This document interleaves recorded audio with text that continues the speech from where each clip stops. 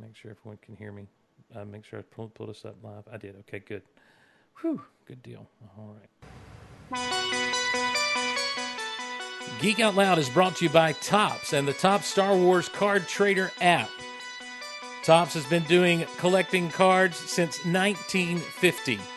And the Star Wars Card Trader app brings the entire galaxy of Star Wars to the palm of your hand. It's available on the Apple App Store and Google Play. Download, start trading with your friends now, and rediscover Topps, and rediscover the joy of collecting. That's One Take Glosson. Let's get into Geek Out Loud.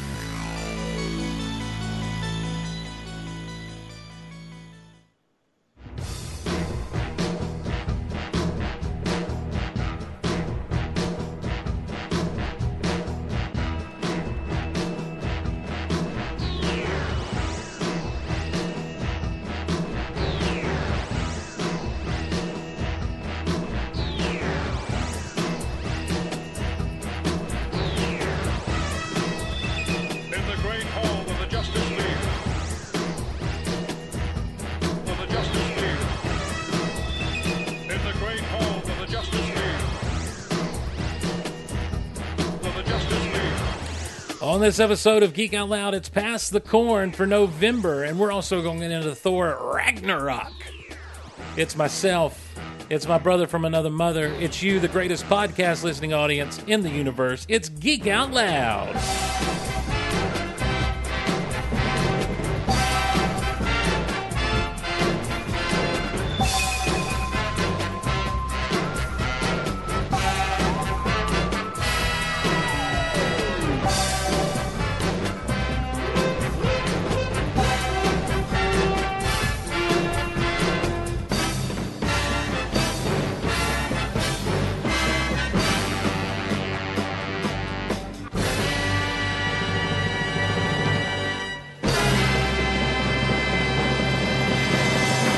Hello again, everyone, and welcome to Geek Out Loud, your safe place to geek out on the internet. And we are here to geek out about the movies of November, but particularly a couple of movies and some other events that are going on. I'm not doing this by myself. I have with me, of course, a man who you all know and love, a man who goes to cons these days just to have you shout at him, "Hey, pass the corn." Of course, I'm talking about my brother from another mother, ladies and gentlemen. It's Erich Chernovice. What's up, Erich? I named the dog Indiana. I named the dog. The dog's name was Indiana. You are named of the dog? Oh, thank God. It's a fake. Follow me, Indy. I know the way. Lost in his own museum. Watch. What's up, my brother? How you doing, man? I'm doing well. I got to tell you right out of the gate, we started we finished Rebel Yell earlier this week, and immediately afterwards I went ahead and sat down and watched the 2 episodes that I was behind on. And I'm really looking forward to getting to some Rebel Yell later on this week. Well, you got to talk about those things. Did you watch Monday night? Oh yeah, I'm completely caught up. Well, we're doing all 3 tomorrow night. Yeah, looking forward to that. And looking forward to this episode, which is, of course, brought to you by all the usual things: the Amazon links, the Entertainment Earth links, the Think Geek links, the Fandango links. And I want you to stay tuned in this episode because I've got 5 Fandango gift cards to give away, and we're going to tell Fandango. That's right. We're going to tell you how you can win these later on in the show, so stay tuned with us. These are not just like $5 gift cards. These are $25 gift cards to Fandango. So that's great. That'll pay for a 3D movie. That's right. So we'll be giving them out and let you know how you can win one later on in the show. I just thought about this. We'll probably give one away instantly to someone in the chat later on. So listening live. I don't think I can handle that, Steve. Oh, okay. That's too much excitement for a Wednesday night. Hey, look, listening live, it's your benefit. You get benefits there. So you just know. We also are brought to you by everyone who supports us directly over at Patreon at patreon.com patreon.com/geek out loud. Now, we have a special Patreon supporter for this episode that I want to bring up. And she doesn't know that we're bringing her up, but I think it's worth mentioning. This one has a birthday later this month, turning 16 years old. Her name is Arden. I know her as the Amen Corner on shows like Rock Out Loud and the Big Honkin' Show. She's always kind of in the background hollering. She is yet to receive an ability, but she will have it by her birthday. And so we want to give a very special birthday shout out coming up later this month, in just about 10 days from now, to Arden, and say happy birthday to you, and thank you and your family for your support of the Golaverse through Patreon at patreon.com/geekoutloud. And check out geekoutonline.com and keep going there, because by your birthday, you will have a special superpower all your own. That's the Amen Corner. It's Arden, our featured supporter this episode on Geek Out Loud, this episode of Pass the Corn. So there are all the obligations we have to fulfill right now. Stay tuned for that giveaway. It's coming. And we'll tell you how you can do that on the next episode. We'll be giving these things away. We'll take caller 1,000. That's right. We're going to take caller 15 here on the old show. Oh, we should do that. That's how we should do it, Erich. With the live folks, we should do like caller 9. But we won't. Because I don't know that I have the means to actually handle the counting of all that stuff. Well, Erich, real quickly before we get into all the November Pass the Corn movies and stuff, and I do mean really quickly, there's been a lot of information that's come out about several things over the past week or two since you and I last talked, really, and we didn't really bring this up on Rebel Yell, which would have been probably the perfect time to do it. But with this whole new Disney streaming service and everything, Disney has announced through a conference call with Bob Iger that Rian Johnson has now been tapped to do a whole, I guess, a Star Wars story standalone trilogy. Well, that's not related to the Disney streaming. Okay, see, everything I've read, I assumed it was going to be... No, the Star Wars live action series was announced as part of the Bob Iger call. So the trilogy is going to theaters? Oh, yeah. Okay. Oh, yeah. Wow, I thought it was going to be exclusive content, like like almost like Netflix has some movies that are just for Netflix on No. I think that... look, everything that's coming out of... Everything that we're hearing about Last Jedi is that Rian Johnson hit a grand slam. Well, that's what I said to someone. I said, obviously, he's played ball with the powers that be. I think that Lucasfilm and Rian both saw the opportunity for him to do a trilogy of his own. Mm-hmm. His own story. We have no idea what that story might be yet. But, I think that this... And they haven't announced any dates for it yet either, so... My guess is that it will probably, the first part of the trilogy will probably release after episode 9. Yeah, I would think so. And that's not necessarily to hint that it's going to be episodes 10 through 12. Mm-hmm. I don't think that that's what it's going to be. And again, this is just solely my speculation. Yeah. I know absolutely nothing about this. Right. But I just think it's going to be... Instead of doing another, anthology or standalone movie, it's like, okay, we're going to do this trilogy. Right. I'm calling the Obi-Wan trilogy that everyone's been hollering for. Okay. I would love to see that. Yeah. I don't know that that's going to be what he's going to do, though, because the one thing they did say was that it was going to be a Star Wars that we had never seen before. Oh, okay. Now... I'm still calling the Obi-Wan trilogy.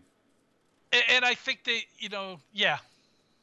I have some theories, but I'm gonna keep them closer to my chest. Oh, right now. Okay, all right. Well, look at you playing them close to the chest. Do you think this live action is going to be the 150 scripts they have sitting on a shelf somewhere at Lucasfilm? Possibly. The live action series is streaming. Definitely for the Disney streaming. Mm-hmm. I would guess that it's gonna be probably bounty hunter related or something like that. Yeah, I would think so as well. Everyone thinks they want this underworld stuff, and I don't know. I don't know if they do or not. To be I honest think with you. that I would not be surprised if the live action is going to be similar to what we're seeing of the Marvel TV series, whether it's like Agents of Shield or the Netflix series. Mm-hmm. You know, you compare those to the movies. Right. Like, I think that that's sort of what we'll get out of Star Wars. Okay. Is the Marvel TV series equivalent. Right. Well, I would hope that they do better than Agents of Shield in their storytelling. I gotta say, I'm really excited for the new season of Agents of Shield. Hey, they did a great job last season. Last season was the first season of this show that I would confidently say was absolutely solid from start to finish. I actually think the last two seasons have been really good. The the whole Hydra embedded within Shield thing wound up being a great thing for the show. Yeah, to an extent, but it got a little old to me. What they figured out was, let's do half a season. Yes. And with this one focus, and then the other half this one focus, and maybe bring them back together, and that's when it really started to work well for them. Yep. The Marvel movies. The trailer for this new season, which starts, I think, 2 weeks from this Friday, December 1st. Okay. They're in space. Oh yes, that's right. Yeah. And it looks like the Kree might be involved, or at one point I thought it looked like there might be some Ravagers in there. Oh wow. Wow. It looked really cool. Well, here's the thing. It looked different, and it looked fun. Yeah.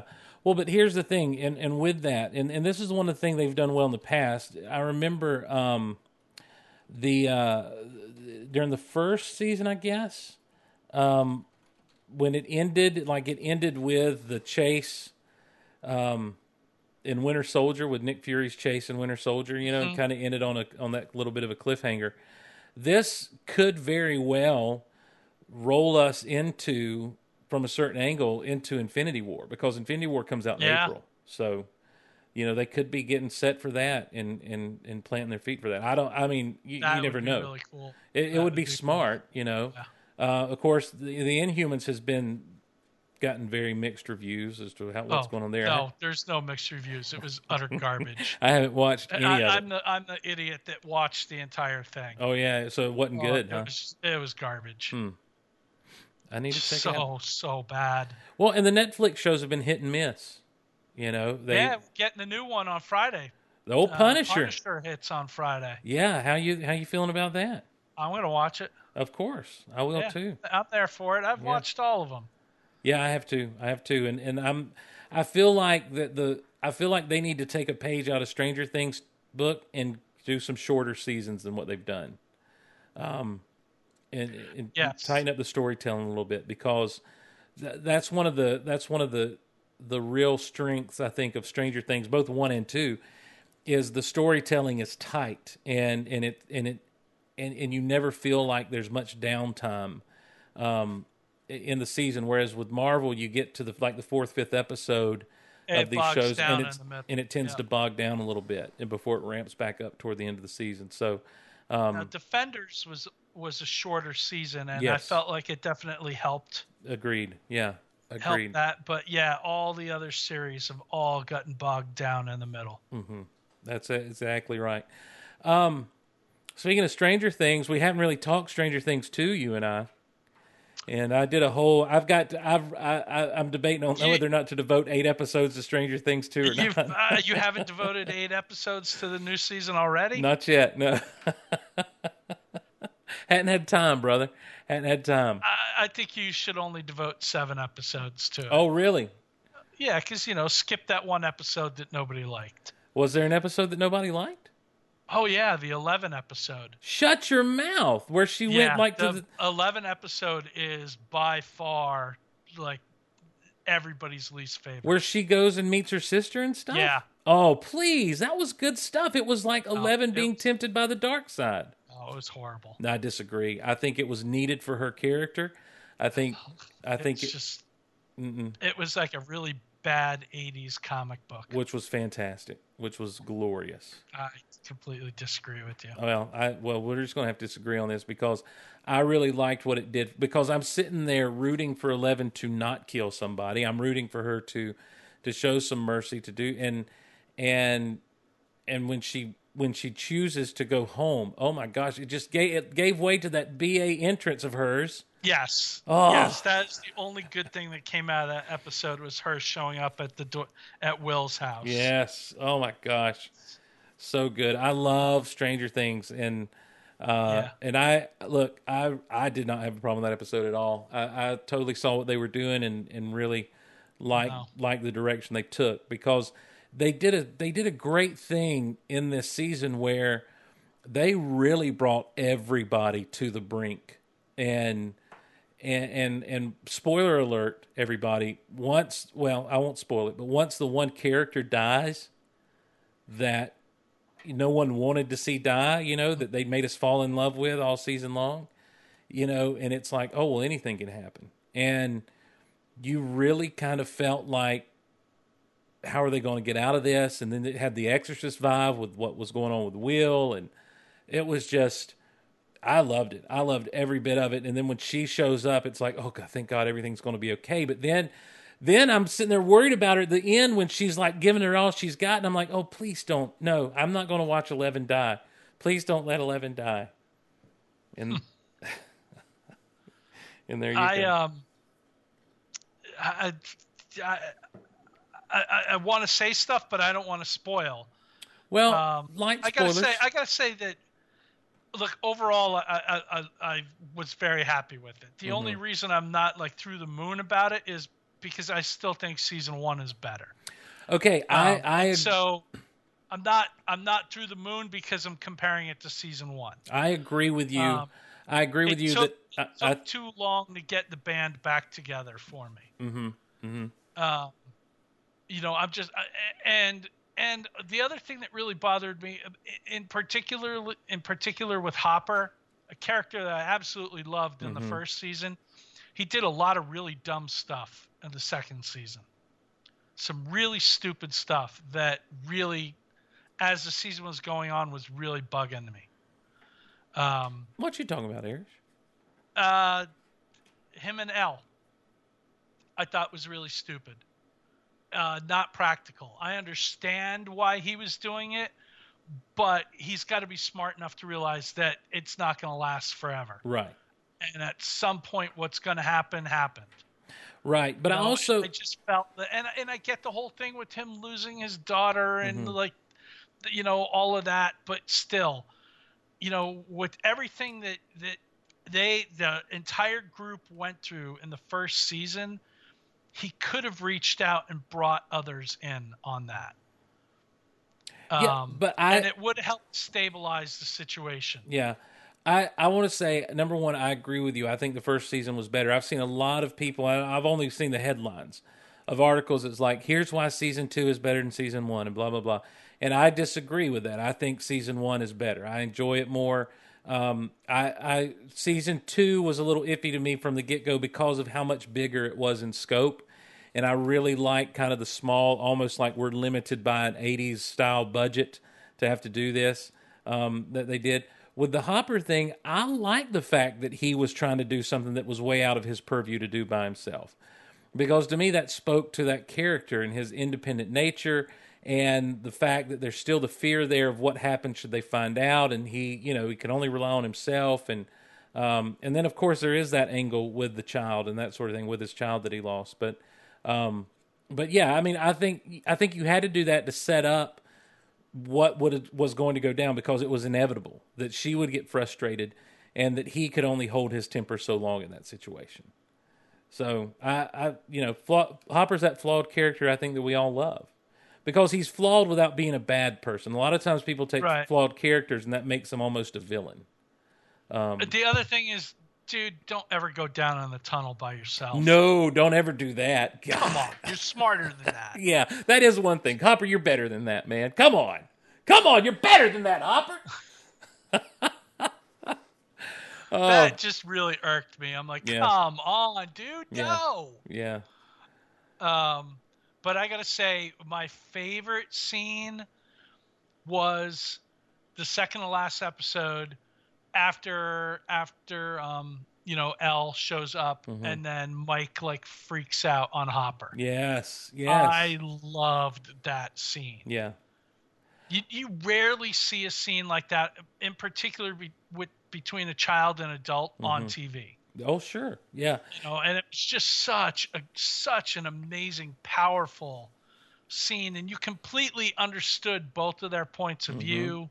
I loved it. And I then my agree. second favorite was I loved the snowball. Yes, everyone loved the Yeah. snowball.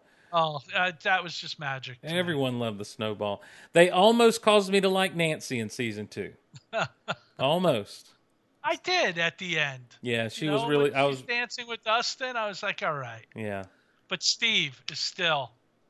I'm Team Steve all the way. Well, I always like to hear when people are Team Steve. I hated Steve in season 1. I was never going to be on the Steve train, mainly because of that. Oh, but come on, you came around to Steve at the end. No, not me. Not mainly because of that stupid hair. Oh, no. See, I came around to Steve at the end. I'm like, all right, you're not the bad guy that I thought you were. Right, and then that sweater that he wore unironically at the very end of season 1. Yeah. But in this season, I'm on Team Steve, and I'm so glad because I now extend the invitation to him to come to SteveCon when SteveCon should happen. So yeah, I dug it. And we should have a more spoiler-free conversation about it, or a spoiler-filled conversation. Spoiler-filled. Yeah, that's what I meant to say. Well, for now, Erich, why don't we pass some corn, man? Yeah. Let's pass the corn.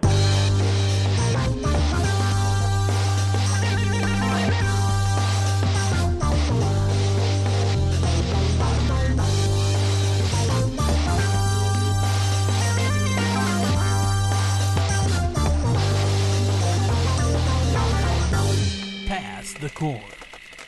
All right, Erich, I'm going to turn my snark meter up for some of this to 11 to kind of get through some of these things so we can get on. Yeah, because look, we want to talk about Thor Ragnarok. Right. You guys want to listen to us talk about Thor Ragnarok, so we're just going to speed through these November movies. That's right. Already in theaters and has opened a Bad Moms Christmas. It's Thor Ragnarok. Oh, yeah, Thor Ragnarok. Well, we mentioned it, but we're coming. It's coming down the line. We'll talk about that at the end. A Bad Moms Christmas pass, Erich? I want to see it. I'll see it on DVD or on demand. I liked the first one. I liked Bad Moms. I thought it was fun. Okay. I got a big old crush on Catherine Hahn. I think she's fantastic. Okay. Yeah. All right. Well, that's fine. It's not on my radar. Daddy's Home 2. Will Ferrell, Mark Wahlberg, Mel Gibson, John Lithgow. John Cena, exactly. Yeah, I will. This is not one I'll go to the movies to see, but this is one I'll probably rent and watch again. I love the first one. The first one was hilarious. Yeah, really dug it. I just love that scene in the trailer where they're looking in the mirror, and Will Ferrell's like, "That's the only guy that's going to ruin this for you," and it's Will Ferrell's reflection in it. And Wahlberg's like, "All I see is you." So then they switch sides, and he's like, "Dude, all I still see is you." I love that. Murder on the Orient Express, directed by Kenneth Branagh, and he's also in it. This is a cast that with this cast, I feel like this movie should have some better reviews than what I've seen it getting. But Johnny Depp, Michelle Pfeiffer, Daisy Ridley, our beloved Ray, Judi Dench, Dame Judi Dench, Michael Pena is in this, Penelope Cruz, William Dafoe, Josh Gad. Derek Jacobi, you skipped over. I'm sorry. Derek Jacobi. Did I? I'm sorry. Derek Jacobi. Who is Derek Jacobi? He's awesome. He's in all of Kenneth Branagh's movies. Okay. Shakespearean dude. And this is, of course, an adaptation of Agatha Christie's novel. This is one, if it's on, I'll probably end up watching it. I wasn't going to seek this out of the theater, even with this cast. Yeah. So, but I have heard that it's underwhelming to some people. I think the best thing that came out of this was Josh Gad trying to get Daisy Ridley to admit who Ray's parents were. Agreed. Here's one I know you've been looking forward to: 3 Billboards Outside Ebbing, Missouri. Yeah, this is one that I'm really excited to see. This is from the same director that did In Bruges a few years ago with Colin Farrell, which was a fantastic movie, good dark comedy. This is another dark comedy.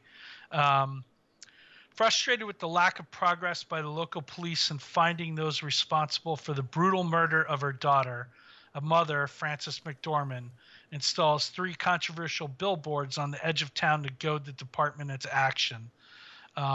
features Woody Harrelson, Sam Rockwell, Peter Dinklage, John Hawkes, Abby Cornish. The trailer just cracks me up. It's definitely a dark comedy. Mm-hmm. Frances McDormand, I think, I think she's definitely got an Oscar nomination coming for this. I mean, the reviews of her in this movie have been spectacular. She's not necessarily a likable character. Like, she's a mean cur of a woman, it looks like. But there's something about this that just like really screams out to me. This could be, it's open in some areas already, and I think that they're going to platform release this, so it'll kind of slowly roll out into more and more markets. But I think that in 4 or 5 weeks, when all the best of lists start coming out and the award nominations start coming out and stuff, this could be one of those movies that's on a lot of those lists. Okay. I certainly think for Golden Globes, I could see this getting, because they do the comedy and drama separate categories, I could see this doing really well in the comedy categories, Mm-hmm. possibly winning. I just think that this is a movie we're going to start to hear a lot more about. Yeah. As we get closer to the end of the year. You have me at Woody Harrelson and Sam Rockwell.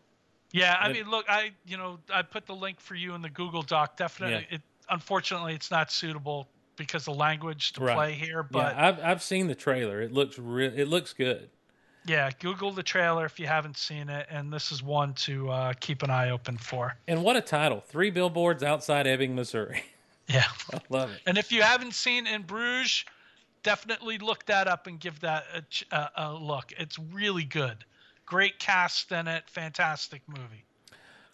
Coming Friday, November 17th, just around the corner, the remake of Mask starring Cher Wonder. Is that wrong? Is that not right? Yeah. Okay. It's a little insensitive. I'm sorry. Oh, I'm sorry. All right. Well, it's about a boy with a facial deformity that starts in 5th grade at a mainstream school. Julia Roberts plays his mother. Owen Wilson plays his father. And it's a feel-good movie about not learning not to judge a book by its cover. And look, it's Thanksgiving holiday coming up. Yeah.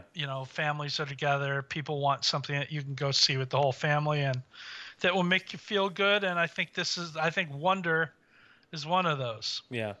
It looks like a real feel-good movie, like one of those that'll make you cry, which is probably why I won't watch it. Also coming on the 17th, the Justice League. Yeah, this is one that's going to make me cry too. Yeah. But for a completely different reason. Oh, someone else has turned a snark meter up to 11, I see. I'm actually kind of looking forward to it. I was, but I've started to read review headlines and stuff. Really? And yeah. Really? Because I saw the one review headline I saw was that it was really good. And that there was something that was done really perfectly. So, I don't know. The sound, the score is by Danny Elfman is actually superb. And Elfman a couple of months back, maybe 6 weeks or so back, I don't know. Feels like a couple of months, had mentioned that he was using John Williams' Superman score and that he was using the Batman theme. And they're like, what Batman theme? He's like, the Batman theme. And so, yeah, his Batman theme. And peppered throughout the score is a lot of the Batman theme, and the use of the Superman theme is there. And there's one moment where it kind of swells, and you just kind of imagine what may be happening in your mind, and you just really cheer for it. It's a really good score by Danny Elfman. They're not hiding them. I mean, they're parading Henry Cavill out with all the other actors on the press tour. Sure, but what I'm saying is like the actual event of the moment when it had, like, you just kind of imagine what's actually being done in that moment. I'm anxious to see it. I really, they may burn me on this one, buddy, but I look, I'm hoping for the best. I want nothing more than DC to make movies that I love as much as the Marvel movies. Agreed. 100% agreed. But I mean, one of the reviews I read said that this was like an Instagram photo where Snyder took the original picture and then Whedon put a filter on top of it. Another one said that it's like a great pilot for a TV series because it just sets everything up to come. And I'm like, but that's not what I want. Like, it all should have been set up going into this. Right. Well, I do think the pacing leading into the Justice League film was done poorly as far as the way they rolled out these different heroes and that sort of thing. But to me, what's done is done. Obviously, the main villain being Steppenwolf is only the precursor to Darkseid at some point. Yeah. But I'm telling you, I feel like they should have been. I said it way back when Avengers hit theaters, and I was talking about wanting to see a Justice League movie, that DC should have just ripped off the Marvel way of doing it, and and take the criticism for doing the Marvel style of a rollout of these heroes, but then just do these heroes all justice, the way that they did Wonder Woman justice, Yeah. and then bring them together. You could have done Batman versus Superman. Then you could have done a middle movie that was like, Batman and Flash or something like that. Mm-hmm. Like, you could have done one or two of those, like 2 or 3 character team ups that Yeah, then done led like into, a Brave and the Bold kind of thing. yeah, that then led into Justice League, where you got to get the whole band together. Right. And go ahead and establish some relationships with these people. Yeah, I agree. But at this point, if the whole goal of this is to get the dark side, we're like 10 years away from that. That's true. But you think about 2000, 12 when Avengers came out, and Thanos turns to the camera and smiles. It's taken us 6 years to get there. Yeah, but there's been like 12 movies in between those 6 years. We've had plenty of other stories. I'm saying it's going to take us like 10 years to get there, because there's Wonder Woman 2 and Aquaman coming up, and then that's it. But they got a Flash movie coming. And they keep saying that, but I don't think there's still a director on the Flash movie. It's been in pre-production chaos. I thought, okay, so Lord and Miller didn't go back to Flash. I don't know that they did they? I thought that was where they were. I thought they were headed back to Flash. They left it to go do Star Wars. Right. Then somebody else came on and they left. Then I think somebody else came on and they left. Then when Lord Miller got fired from Star Wars, it was like, well, maybe they'll go back to Flash. Did that actually happen? Like, I just feel like this Flash movie may never happen. Mm-hmm. Let's see. Well, and I still say they're fast tracking Wonder Woman because it made $1 gajillion. So they just announced this week that it's been bumped up like another 6 months from what they previously announced. But that's still not until, I think, 2019. Is Patty Jenkins attached? Yes. Then I trust it completely. Yeah. I mean, they're not going to do it without her. It would have been bedlam. I still say that Warner Brothers needs to just tighten up and decide they're going to do Crisis on Infinite Earths, and they're going to do it across. No more Crisis. Look. No more Crisis. Enough with all the Crisis stuff. When have we had a Crisis? It's like the comics keep going back. Well, to sure, it. the comics do. Ridiculous Batman Knights thing or metal or whatever is attached to Crisis. It's like enough already. But look, Crisis on Infinite Earths is the thing. And here's my idea. We've already established in the DC television shows alternate dimensions and alternate realities. So you start bringing all this mess together and you do it across all platforms. You do it across your television shows, and then you even, in the digital age, you get a shot of old George Reeves in there at one point. He's old Superman. You get Tom Welling to come on board. You get, just here and there, just for, I think it'd be amazing. It'd make millions of dollars. It'd make billions of dollars. At least $10. Because I'd buy a ticket. Yeah. Wednesday, November 22nd, Pixar is throwing their hat into the Thanksgiving ring with Coco. And I know Teresa's really looking forward to this, as am I after one of the more extended trailers that I saw. It looks really fun and really interesting from Pixar. All right. Yeah. Okay. I'm still on the fence as to whether I'm going to see it or not. Yeah. Well, I never go see children's movies I don't see children's movies until they're available on home video. It was directed by the guy who directed Toy Story 3, so that's got me really interested. Yeah, well, he wants to just punch me in the gut again, apparently. Yeah.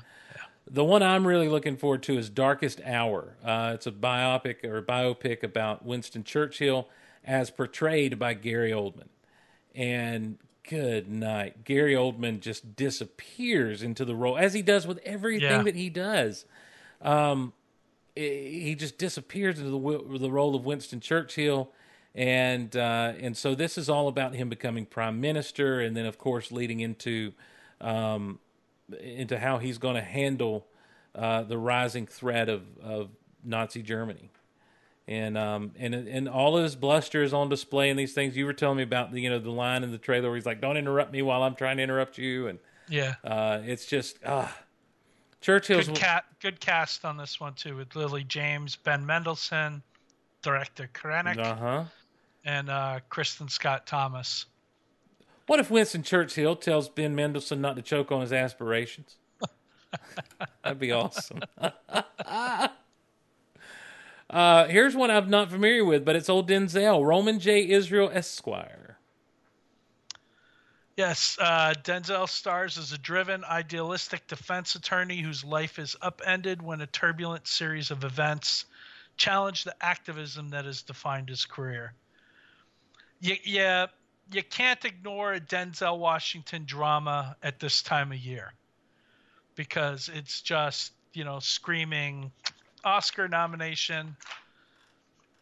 Fences last year came out about the same time. So it looks interesting. Indeed. It looks good. I like these kind of movies. And look, Denzel is fantastic in everything. Well, sure he is. He's Denzel, for crying out loud. He's the old speech deliverer, for goodness sakes. King Kong's got nothing on him. You better believe no, not a thing.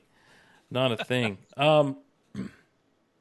Erich, real quick before we get into the anniversary movies. Is it time for the prize? Well, no, it's time to talk about Topps again. Okay. Topps. He's talking about Topps. Well, yeah. Well, Topps is the best, man. They are the name in collectible card trading. They've been doing it since 1950, when they first put baseball cards in with their bubble gum. Well, there's no more gum, but there's tons of cards. Everything from their flagship baseball collection to the Journey to the Last Jedi collection, which is out in stores and hobby shops now. And coming in December will be the official Last Jedi trading card set. Now, in these physical trading card set, the things to look for are not only their stickers and other subsets that go along with your complete set and your base parallel colors and everything, but you can chase sketch cards and autograph cards and the very rare double and triple autograph cards with stars from the films. And I'm not talking about just like someone who's in the background. There's some of the main stars that are out there, available as chase cards here in these packs. It's Topps. They're doing it upright. They've done it upright for over 60 years now. And they're going to continue to do so. And don't forget about the Star Wars Card Trader app. Now, this is an app that you can get on Apple's App Store or Google Play for your iOS or Android device of your choice. You can trade and trade and buy cards, trade for people all over the world. There are thousands of cards in the collection on the Star Wars Card Trader app. And they have different packs, daily giveaways, free coins every day to buy packs with. Build your collection, show it off to your friends. It's the Star Wars galaxy in the palm of your hand. Check out Star Wars Card Trader app now. And you can trade. I know Teresa's Ice Cold Penguin on there, and she's looking for trades. She's chasing the fun. I forget which one it is she's chasing, but she's chasing some. So add her as a friend and help her out and help each other out. It's always fun to trade with friends when you're doing the trading card thing. And it's easy to do on the Star Wars Card Trader app. So check it out. And we appreciate Topps and their support of the Golaverse. Whoa, that was a bad transition. All right. Anniversary movies this month, Erich. Yep. 40 years ago. Close Encounters of the Third Kind. Let's build a mountain of mashed potatoes. I still love this movie. It's a So good. It holds up, I think, all these years later. So much cool. I love early Spielberg. Yes. Yeah, he was. You can see, especially in those earlier movies, just what a groundbreaking filmmaker he was in that time. And two, it's so interesting to hear him talk about this because he talks about the fact that he might not have had dude go off with those aliens if he would made this later on in life. He had to go off with them. Somebody did. They weren't leaving empty-handed. I like to imagine they ate him. I've actually been to Devil's Monument. Oh yeah, did you go watch Close Encounters there? No. Just we're doing a cross-country road trip, and I'm like, we got to drive by there. So got a picture with it in the background. And I dressed as the dude who, looked out his car window and got sunburned on half his face for a party once. Oh, nice. Nobody knew what I was. They just thought I was some dumb redneck or whatever. Right. Which made it even better. There you go. There's some scary imagery in the Close Encounters too, as well. Like the little boy getting sucked out the door. Oh yeah. The whole it's just some good stuff. 30 years ago, in November of 1987, man, I love this movie, The Running Man, starring Arnold. What a over-the-top, great piece of 80s action movie, man. Gosh, I love it so much. It's so bad. I mean, you watch it now, and it's just so bad, but, like, this is, back when they decided that they had to start feeding Arnold, like, the lines after he kills everybody. Mm-hmm. And stuff. Yeah. Well, apparently there's a really interesting story behind the making of this movie. As far as, like, it was originally meant to be something completely different. And I don't know. It's weird. But then the screenwriter who wrote it is the one who inserted all this other stuff. And it's an intriguing based story. On a Stephen King right. short novella, right? Right. That he wrote as Richard Bachman. Right. Yes. And so, of course, to make it into a movie, they took a lot of liberties, as they often do with some of Stephen King's stuff. And it's just, I love it. I just love it for the over-the-top cheese factor of everything. Do people just want some food? Just give them some food. I haven't watched it in a long time. I need to go back and watch it. I just remember just being amazed. I'm like, what a great concept. And casting Richard Dawson. Yes, yeah. Who's famous for Family Feud as Killian, the game show host, was perfect. Mm-hmm. It's got Jesse the Body in it. Absolutely. Jesse the Mind? Jesse the Governor? Well, back then he was Jesse the Body Ventura. Let me tell you something, Gino. And then also November 30 years ago, Planes, Trains, and Automobiles. Steve Martin and John Candy. Oh, one of the all-time holiday classics. What a great movie. What a great movie. Of course, I loved John Candy. We all did. So do I. Who didn't love John Candy, for crying out loud? Good night. I love the romantic comedy he did with Ali Sheedy. Is one of my favorite movies. Mm-hmm. Did you ever see that one? It takes place in Chicago, and Maureen O'Hara plays his mom. And he falls in love with Ali Sheedy's character, and because she's of a different faith than he is, his mom is against the two of them and stuff. But I just love it because freaking John Candy getting to play the lead role in a romantic comedy. I'm like, you go, John. What's it? Go. Do you remember what it's called? I'll IMDb it real quick. Okay. All right. Can't remember the name off the top of my head. That's. It's just a really sweet movie. And then, but Planes, Trains, and Automobiles. I mean, come on. This is everything you want out of these two guys. And when they get pulled over in that burn up car by the.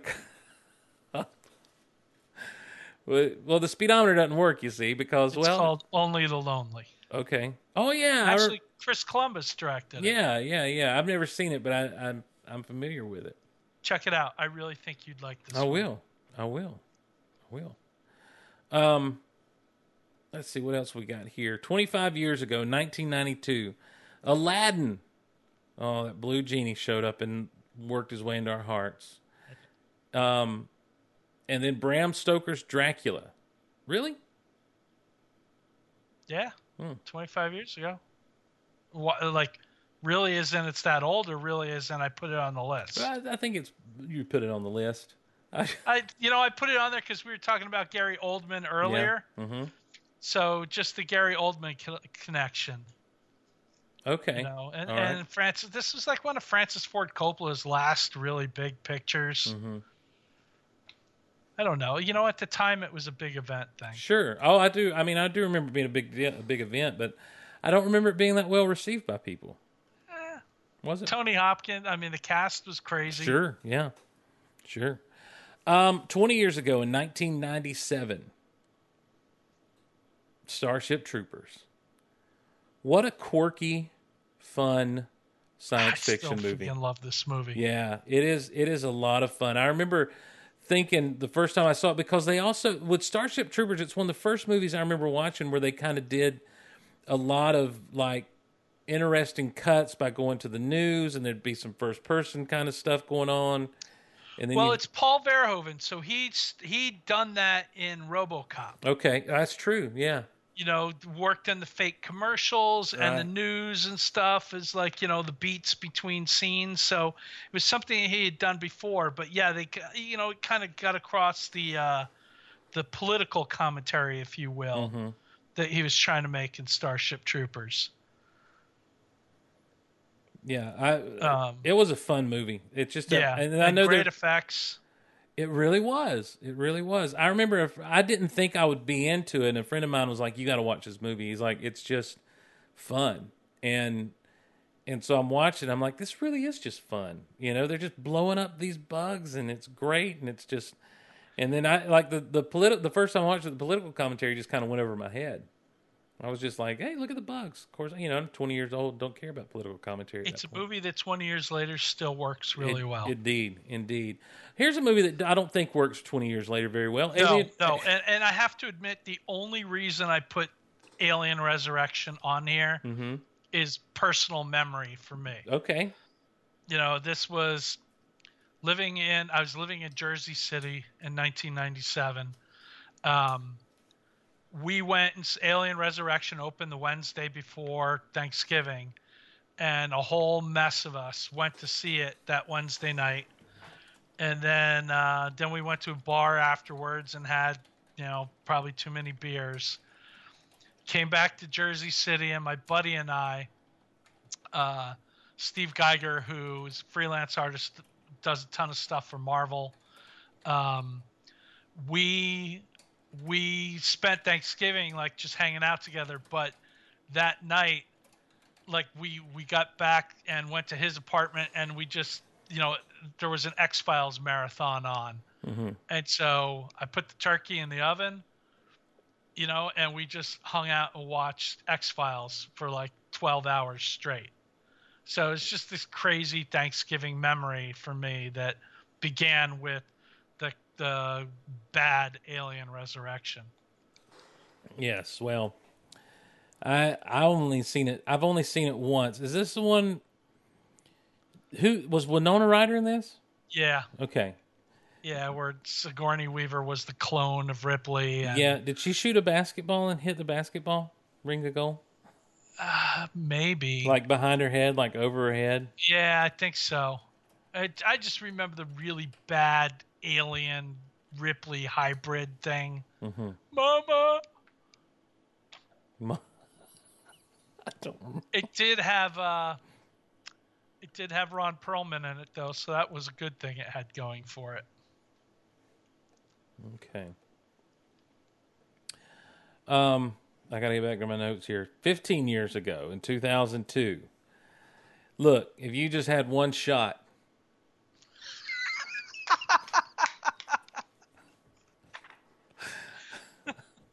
Could I?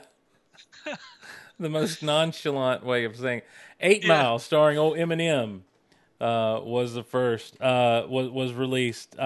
This was the Karate Kid of rap movies. Yeah, pretty much. I did see this eventually, and I did. I like liked it. It's a good movie. I did I've seen too. it I a liked ton it. of times. I like the way at the end how he wins the rap battle at the end. Like he takes away every weapon. Taking himself apart. Yeah. Before Doc can do it to him. Yeah, his palms. Erich, here's the thing: his palms are sweaty, his knees weak, his arms are heavy. There's vomit on his sweater already. It's mom's spaghetti. He's nervous, but on the surface, he's looking calm and ready to drop bombs. But he keeps forgetting what he wrote down. Do you have this remembered, or are you reading this off of something? We'll let that be the mystery of the day. Also, in November 2002, Harry Potter and the Chamber of Secrets. Now, this is the second in the Harry Potter films. Okay, good, because I was just going to ask you which one this was. Well, the first one would have been in the Philosopher's Stone, or the Sorcerer's Stone. I mean, Philosopher's Stone is what it is in Great Britain. Sorcerer's Stone is what it is in the U.S. The Chamber of Secrets is the second one, and they were still just cute little kids at this point. They didn't really start to get out of the cute kids phase until, I guess, the third one. Who was the Defense Against the Dark Arts teacher in this one? That's kind of how I remember them. It's the guy who ends up having Voldemort on his head. Oh, that's right. Yeah. That's right. He wears the like the turban. Wears the turban, yeah. And it's Voldemort on his head. That would not be fun to wake up every morning with Voldemort no. on your head. Hey, you could have just ended the sentence with Voldemort, and you've been true there too. I don't know. I wouldn't mind spending a fun summer day with Voldemort. You think? You really? Not on my head. I can't imagine he'd be fun to hang out with. And also, Sigmund Freud analyzed this. 2002, November, 15 years ago, Die Another Day was released in theaters to us all. Yeah. One for you Bond fans. Yeah, there you go, Bond fans. Of course, most Bond fans put this up there as one of the worst of all the Bond movies. And one of the worst of all the Bond songs, as sung by Madonna. It just wasn't good. Yeah. 5 years ago, in November of 2012, Wreck-It Ralph. What a good movie. Great movie. What a fun Just movie. Inventive. Fun, good cast. Liked it a lot. Yes. Look forward to Wreck-It Ralph 2. All right, Erich. Is it time to give away the prize? It's time. We're going to give away one of these gift cards to someone in the chat right now. We're going to do it via a trivia question. It should be one that's easy to answer. So we're about to talk Thor Ragnarok. Spoilers will abound, so be ready, everybody. So if you haven't seen Thor Ragnarok yet, now is the time after, you got to know how we're going to give away the Fandango cards. We're going to give away one right now, and then we will, then I'll tell you how to win the others. $25 Fandango gift card. And here is the trivia question for those of you in the live chat. In Thor Ragnarok, Valkyrie is referred to as Scrapper 142. Why was that particular designation chosen for her by director Taika Waititi? Did I say his name right? Close enough. Okay. Do you know the answer to this, Erich? I don't. Okay. Well, we will. The first person who gets this in the chat will win it. And so understand that my bit of lag may be different than your lag from what you're seeing to me. Sad, you're almost there. I'm going to need you to be a little bit more specific than just the issue.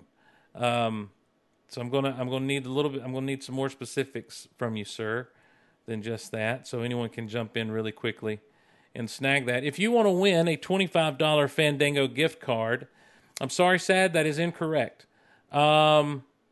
Oh, there it is, Maui Mark. He hit it up. Tintin, why didn't you just say so, Tintin? Maui Mark got it. It's the Incredible Hulk 142, in which she appeared for the first time in the Incredible Hulk comics. And so he chose that because of their relationship in the movie. Mark. Well done. So, Maui Mark, I need you to email me with an address to which to send this to. And I will get it out to you. For everyone else who wants to win a Fandango gift card, on the next episode, we will announce 4 winners. We're going to pick them at random. Here's what you need to do. You need to go on to... Actually, you know what? Here's what we'll do. We'll do it 2 different ways. I'll do 2 on Twitter, and I'll send Steve $25. Exactly. You can PayPal. And he'll gift you with the $25 Fandango card. Exactly. No. All right, for 2 of these, we'll do it on Twitter. And what you need to do on Twitter is go to Twitter, of course, first, and say this: I want to go to the movies with @GeekOutLoud, thanks to @Fandango. And we'll pick a winner at random that way next week. We'll pick 2 winners at random that way next week. And again, that tweet is, I want to go to the movies with @GeekOutLoud, thanks to @Fandango. And we'll pick 2 winners at random next week. And then we'll hold off 2 more of these for another giveaway before The Last Jedi hits. So there you go. That's how we'll handle that. So Maui Mark, in the chat, you've got 1, and we've got 2 we'll give away on Twitter. And then there'll be 2 more left. So all kinds of stuff. When do you do this? Whenever you'd like to. I would say wait until the episode is posted, but we're going to pick a win. We're going to pick a winner. We're going to pick the winners at random. So, well, they could do it right now. You can do it right now, sure. To us. Yeah, I mean, it's fine to do it right now, but it's not going to help your chances necessarily. So, just if you send Steve $25, it will help your chances dramatically. So, that's not true. We accept no money for prizes here. All the legal mumbo jumbo you need to get into this. Erich, Steve, let's talk about Thor, man. Yes, I know that you immediately had a love for this movie. Well, we both had an immediate love for this movie when we saw the first trailer. Indeed, agreed, 100%. As you said, quote, "This is my favorite movie of the year." Yeah, the trailer for All Thor. you had seen was the trailer. To be fair, the trailer was my favorite movie of the year so far. favorite superhero movie of the year, dude. But then you saw the movie and you really liked it a whole lot. Oh yeah. Look, I dragged 2 of my nephews to it. They wanted nothing to do with it because the first 2 Thor movies were their least favorite Marvel movies. Oh, wow. Oh, come on. Thor 2, I think, is everybody's least favorite.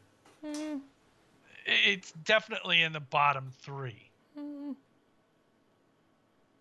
Okay, I mean, that's fine. We're talking about Ragnarok. Right. So, basically, I dragged them to it, and as we're walking out, the youngest one, who just turned 9 over the weekend, he was like, that was my favorite Marvel movie. Nice.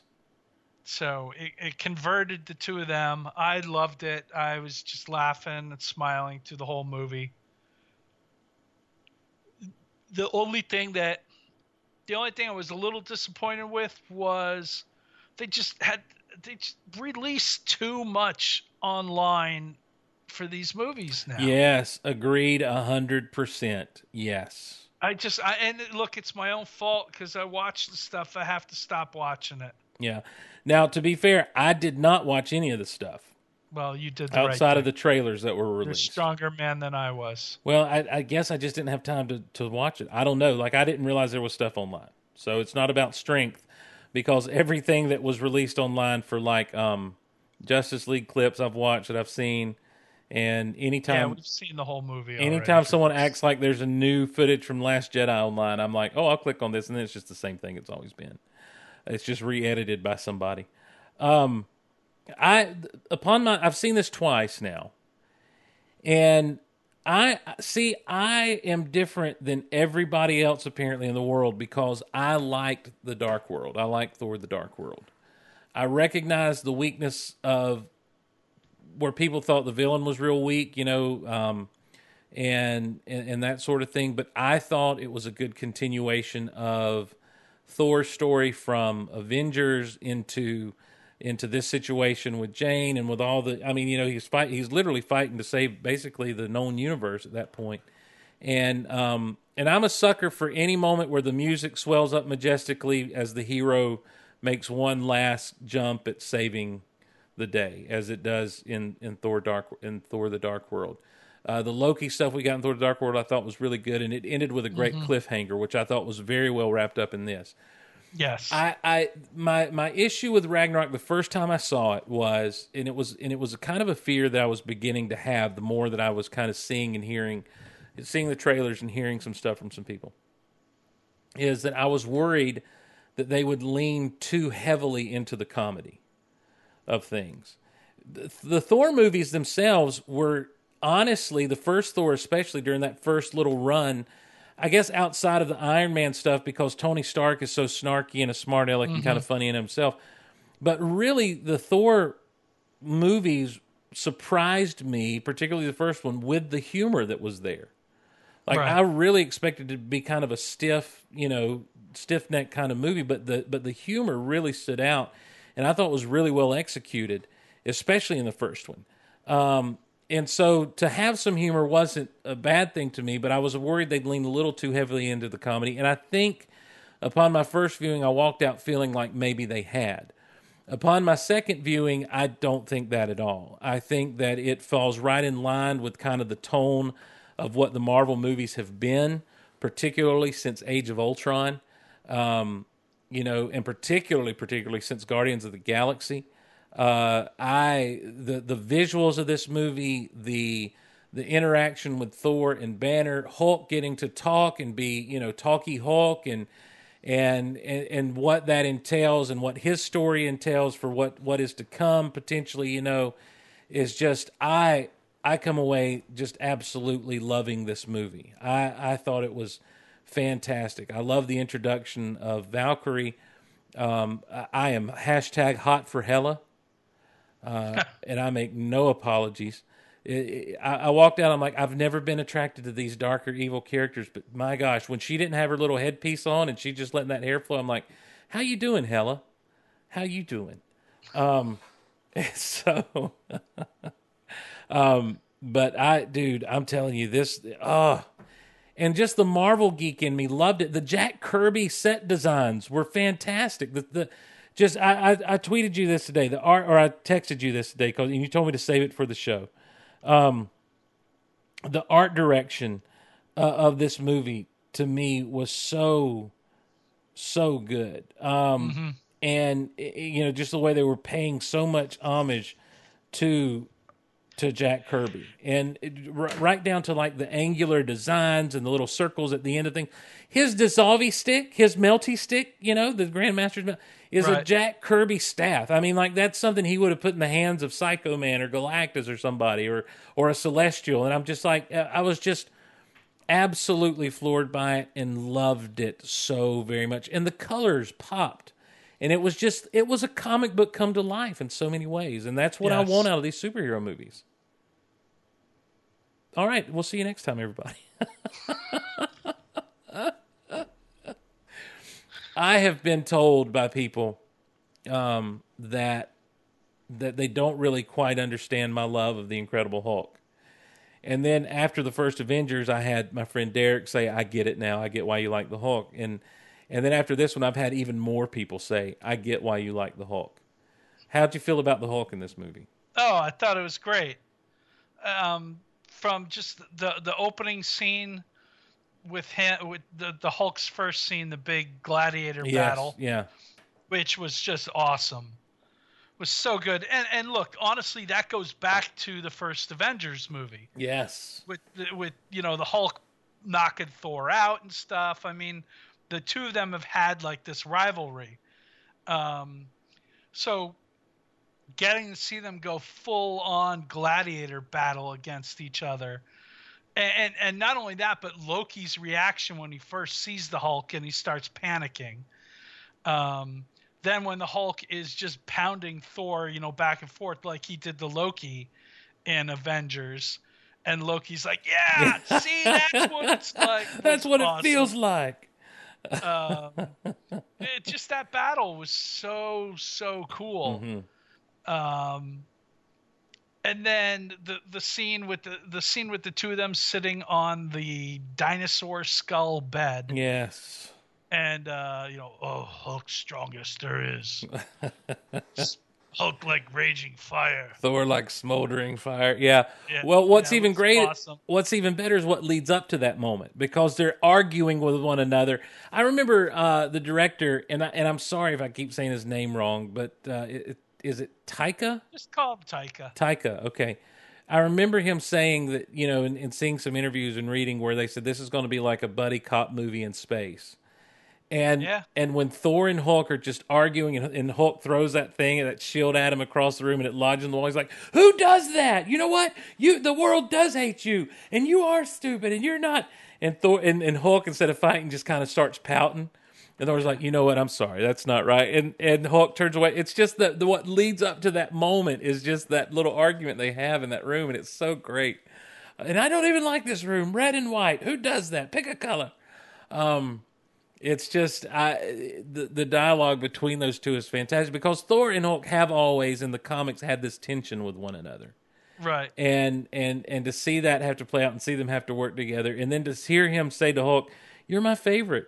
I like you much better than Banner." And then when he turns back into Banner, he's like, "No, no, no, I like you so much more than Hulk." He's just playing him to try to get him to Asgard with him so he can. But the other thing too is that Thor's got this arrogance about him that this whole movie was about humbling him. Right. Like at every turn he's facing something that's humbling him. And a lot of the comedy came out of that as well. Is this guy who's just thinks so highly of himself and just doesn't quite get it. And then having it thrown back in his face and seeing how he responds to it was, I love that about it. Well, that, and that kind of is a throwback to the first film because Thor had to humble himself to be worthy of Mjolnir. And he kind of talks about, like, I love at the beginning, and this is one of the places where I felt like they leaned a little too heavy into the comedy, where he's spinning around in the chains like, hold on, wait, because I just can't imagine Surtur putting up with that. I love that. I mean, it's funny, but I can't imagine Surtur putting up with that. And I love that. What I loved most about that scene is he's like, because that's what heroes do. And you see his hand and like Mjolnir's not there. He's like, oh, I mistimed that. Hold on.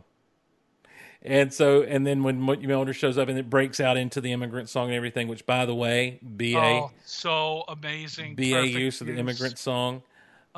Yes, both times they used it. I'm just like banging my head like I was at his Zeppelin concert. It was so awesome. But there's this idea to me that Thor has learned to embrace and loves being a hero.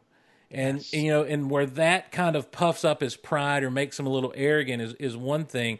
He says at the end of Dark World that he doesn't want the throne. And that led to he says it again in this movie. Right. And that's been the whole thing is like he hasn't wanted the throne. He hasn't wanted to be the king of Asgard, but now he finds himself at the end of this movie as the king. And it's the same, and it's the things that humble him along the way are not only losing Mjolnir, but also losing his father. That I thought they did a really good job. That's the thing that I felt like, especially on the second viewing, they did a really good job of taking the moments that needed to be poignant and emotional and doing them very well. I mean, honestly, he has lost everything in this movie. Yes. He's lost Mjolnir. He's lost his father. He's lost Asgard. He's lost his hair. I mean, he has lost everything. Please don't cut my hair, sir. The other thing that I was really happy to see them do in this movie, and it would have been really, really easy to make Loki a good guy. Mm-hmm. Yep. But I felt like they found the right balance in having Loki do the right thing, but he's doing the right thing for his own selfish purposes. Right. He's the trickster to the end. Mm-hmm. And I love that they kept that aspect about him because look, we all love Loki. We all love. Sorry, I'm blanking on the actor's name. Tom Hiddleston. We all love Tom Hiddleston's version of Loki. Mm-hmm. So, in the hands of a weaker filmmaker, in the hands of a weaker producers, etc., it'd be like, oh, Loki's got to be the good guy. He's the big breakout star. We got to put him front and center. They worked him in perfectly. That said, I love that Thor did not fall for his trick. You know, Right. Yes. saw it coming. Yep. Saw it coming. It was just like, oh, brother, you know, I so wished you hadn't done this, but I know you and I know you to the end kind of thing, and leaves him like, you know, immobilized as he does. And I was just like, oh, thank you. You know, Thor smartened up to it. Yep. So both those things I really appreciated that they were able to do with this.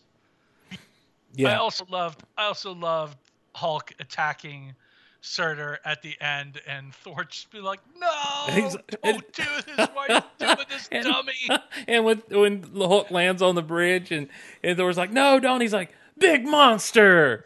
Like, it's just so good. Like, come on, man. This is what I do. Hulk is gonna go for it. Yes, it's what I do. It's a big monster. Well, I also, but you talk about Loki being a trickster to the end when he's going down to the vault to put Surtur's helmet into the eternal flame. Yes. And what we get real quick is a shot of him pausing at the cosmic cube, at the Tesseract. Yeah. The mid-credit scene of the end is a huge ship showing up in front of where Thor and Loki are. In their and they ship. Feige has confirmed that is Thanos. Thanos. And what we've also heard from Feige is that the Infinity War is going to begin with Thanos going around the galaxy collecting all these Infinity Stones. Right. So to me, that lets me know that Loki, once again in his selfishness, made sure that he got that Tesseract so he could have the power of the Tesseract with him. And but he would also take it because he knew what they were doing. He knew that they were going to destroy Asgard. Right. So he's not going to leave something that powerful behind. Exactly. But, of course, he's not going to tell Thor about it either. No, why? Exactly. So I love that it kind of sets up that once again Loki's little plans are causing everyone a little bit of trouble. Now here's a question. Mm-hmm. Because of the events of Avengers and who Loki was working with, does he know about Thanos? I think he has to. Yeah, I think he does. I definitely think he does. Because we don't see him with Thanos, but we know that he's had contact with like Thanos's right-hand guy. Right. And the right-hand guy continues to talk. At one point he talks about him. He talks about his master. So yeah, I think Loki definitely knows about him. In fact, I'll try to find. So if Loki knows about him, then it's very possible that Loki also knows about the Infinity Gauntlet and the importance of these stones. I would think so. Well, you know, they had the fake Infinity Gauntlet down in the. This is true. Down in the vault. He does know about the Infinity Gauntlet. Yeah. So let me see if I can find this. Loki and the other. Here we go. Yeah, and Thor knows about it also, because Thor's been off supposedly between Avengers 2 and this movie. He's been looking for these stones. Thor's been off looking for Infinity Stones. Right, exactly. He's been, he says as much at the beginning. Yeah. Okay, let's see. Here we go. This is the scene where Loki is they're down in the sewer area or down in the hidden base where Loki's got him working on the thing, and he's going to have a conversation now with this six-fingered Chitauri guy. Here we go.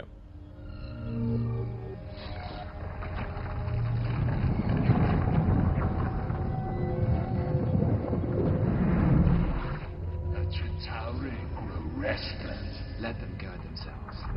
I will lead them in a glorious battle. Battle against the meager might of Earth. Glorious, not lengthy. If your force is as formidable as you claim. You question us. Question him. He who put the scepter in your hand, who gave you ancient knowledge and new purpose when you cast out, defeated. I was a king.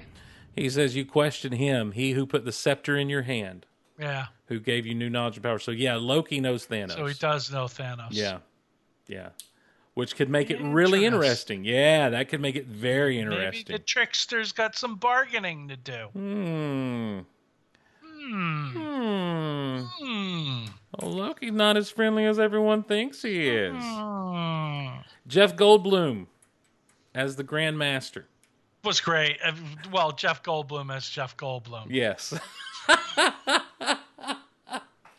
There was no acting involved in this at all. But that's what we wanted. Yes. His interaction with the Lord of Thunder. He's like, "Oh, look at the sparkles coming out of your hand." That's impressive. Yeah. Oh, you want to face the champion? We'll let you do that. Yeah, no problem.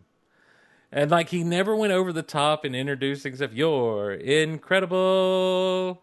Like he never really got really excited or built up about anything.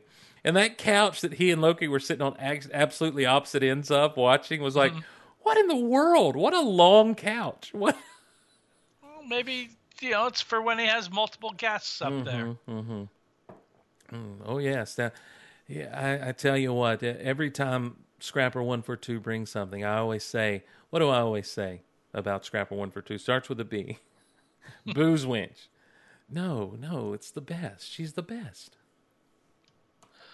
Oh, but the first shot of Scrapper 142 where she's drunk and falls off the ship. Yes. Oh, it's great. Yeah. And the Valkyrie, just what a fun character arc, and what a great character for this movie. I mean, an Asgardian who had been through hell with Hela and was just done with it. And has to be brought back. But I love her interaction with the Hulk. When she shows up, she's like, "Hey, big guy," and he's like, "Hey, little girl." Yeah. And so when she sees Bruce, she's like, "I know you from somewhere. I think I know you from somewhere." Such good stuff all the way around. Her character was so good. And then when she put on the actual Valkyrie suit, as it were, to throw down. It's just, they did all those great little moments like that, I think, perfectly. Really, really perfectly. What'd you think of Hela? This is one of the things... Best villain yet. I think so as well. I think that... She was fantastic. I really, really hope she's not dead. I want to see her again. Oh, she's not. Look, the gods don't die. This is, one of the criticisms of the Marvel movies have been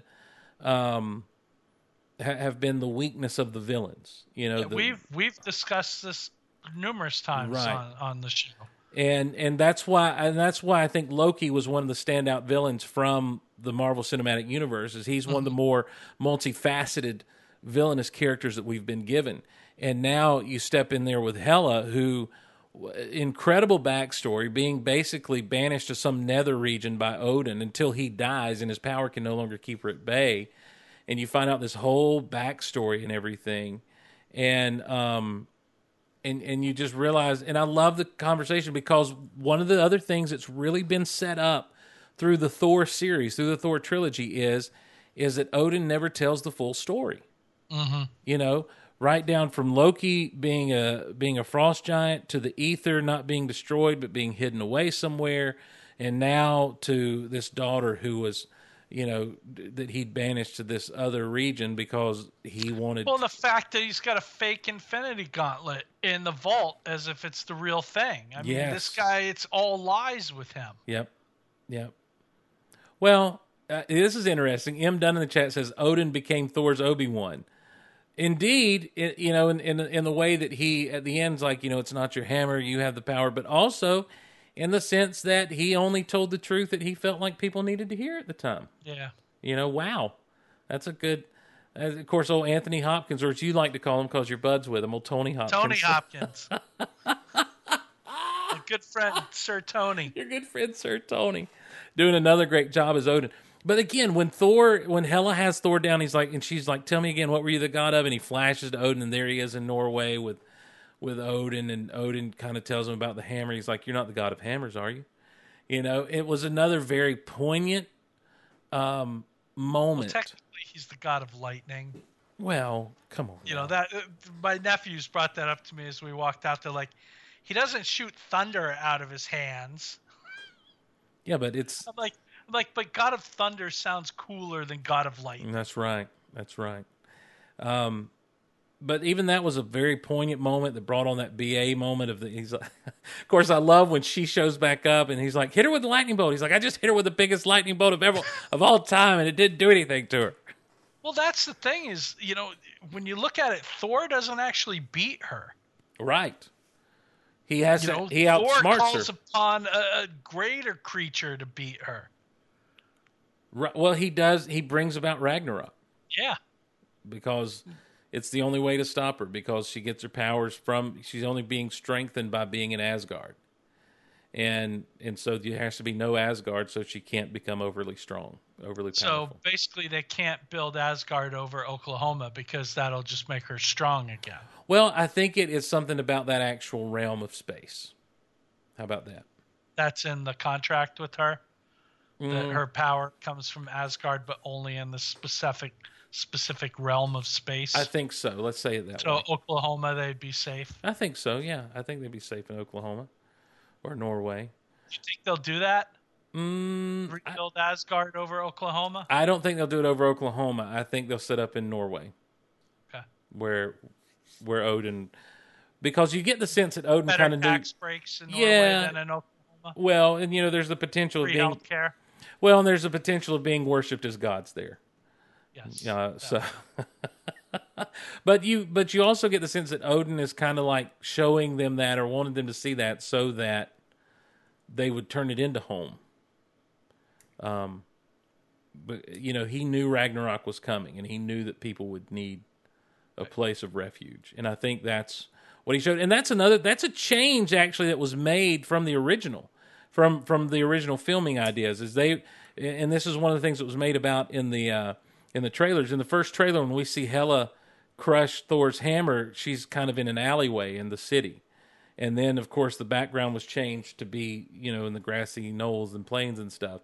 And so apparently, originally, Odin was supposed to... pull the Rogue One on us. Huh? Right. Well, apparently, Odin was supposed to die there in New York. They were supposed to find him wandering around like a homeless guy.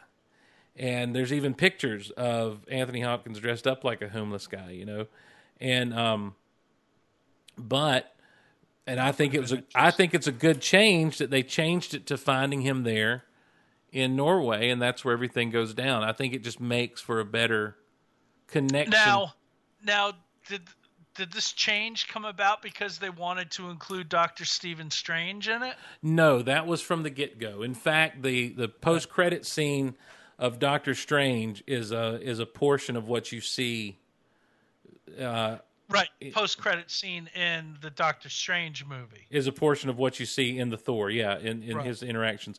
And so they actually filmed all that while Doctor Strange was filming, so they could do it. So they could do it before they tore the set down of the Sanctum Sanctorum. I loved the whole Doctor Strange. Oh, I did too. Yeah, I thought it was great. Yes, I loved the way he kept like moving around and Thor just banging into stuff. And well, what about when he brings Loki? Strange messing with Loki. I just thought it worked great. What about when he brings Loki and Loki shows back up? He's like, I was falling for a half hour. Yeah. and I thought it was cool that he had Mjolnir disguised as the umbrella. And so when Hela shows up, he smashes the umbrella down on the ground. Back in the day when Don Blake carried the persona of Thor, his walking stick, he would tap it on the ground like that. He'd do it twice and it would turn, and he would turn into Thor, and of course the stick would become the hammer, and that sort of thing. And I thought that was kind of I don't know if it was meant to be a cool throwback, but it was obviously inspired by that, and it was just a great concept, especially using the umbrella in the Sanctum Sanctorum when he holds his hand out to get his umbrella back. Yeah. And it's just crashing. You hear it crashing through everything through Doctor Strange Sanctum Sanctorum. It was just, this was such again, it was a comic book come to life to me, which is to me, for me personally, is when these movies are the best. Because that's why I watch these movies, and that's what I like about having different directors come on and sometimes different looks and even different ways of filming some of these movies the way they've done. It's one of the things that I really dig about Black Panther is... Well, and it keeps the entire franchise from getting stale. Right. Exactly. Because it's new energy, it's new direction, it's new visions involved, and like everything, we're getting pretty much the same stories over and over again, but we're getting a different filter on. Well, it's just like comic books. You kind of get the same story over and over again. Kevin Feige playing the role of editor-in-chief here. And then everyone else in the on the creative side being those artists and writers that you would have in a comic book. And because they're all under the Marvel house or in the Marvel house of ideas, as it were, the House of M, there is going to be a common direction and a common feel to things, but they're learning more and more with each movie that they put out how to play in that universe and not feel so similar to everything else. One instance is the soundtrack of this film.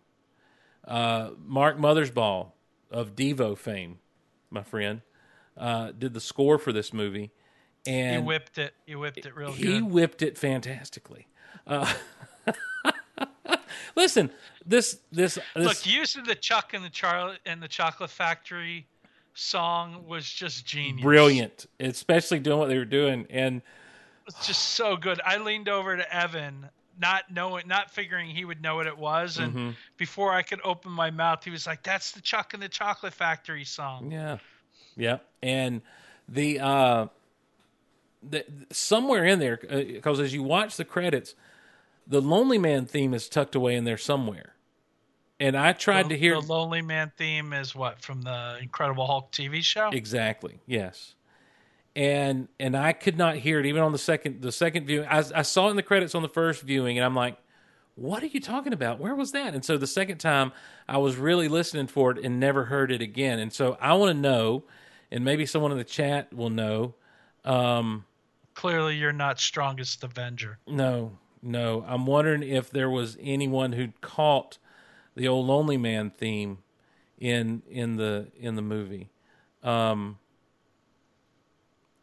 see if you caught that. So I'll wait for you guys in the chat as we continue to talk.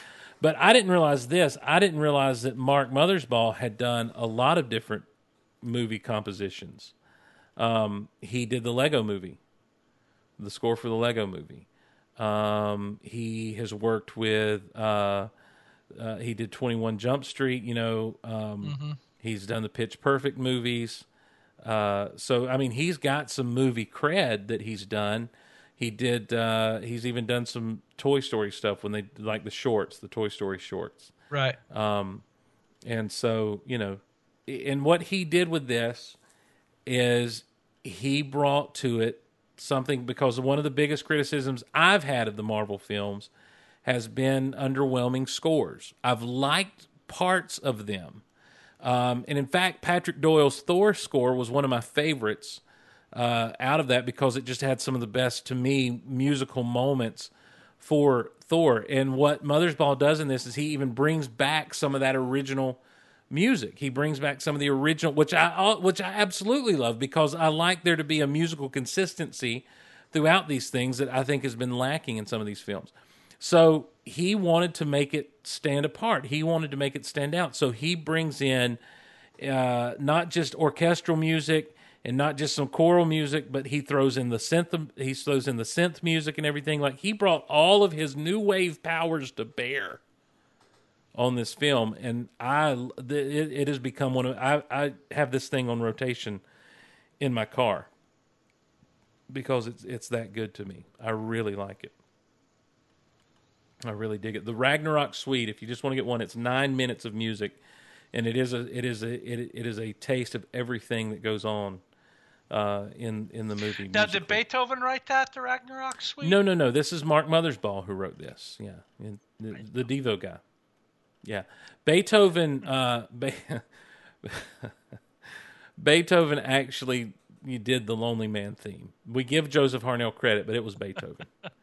So, he was ripping off Mozart. Apparently, he was going through his "I'm going to show Mozart how to do piano music" phase. For those of you, but one other thing I want to touch on with the movie is, for years, us comic book nerds have been have been crying out for Marvel to turn Planet Hulk Mm-hmm.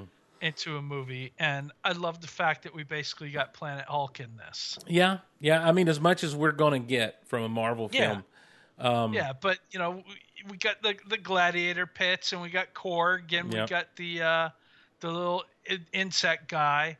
Mm-hmm. And I just really dug that, and I loved Korg in this. Taika voicing him, playing him, and the mocap was he was fantastic. Korg was a standout character to a lot of people. He's another one that I had to warm up to. By the way, Mark Mothersbaugh also did the score for Fanboys. He was one I had to warm up to because of the voice. And because you expect someone like that to have this kind of deep voice, but and he's like, "What's up, bro?" But that was part of the fun of it. Oh yeah, that, the voice. Tried to start a revolution once. I didn't have enough pamphlets. And honestly, this character is Korg in name and location only. When you get into the actual planet, and that's the kind of stuff where the geek in me, has to settle down. I have to be like, settle down, boy, calm down. You're not going to get the Warbound and all that stuff that comes from the Planet Hulk comics. But him carrying Meek around, and he's like, "Oh, I killed him. I accidentally stepped on him. Oh, look, he's alive. What were you going to ask again?"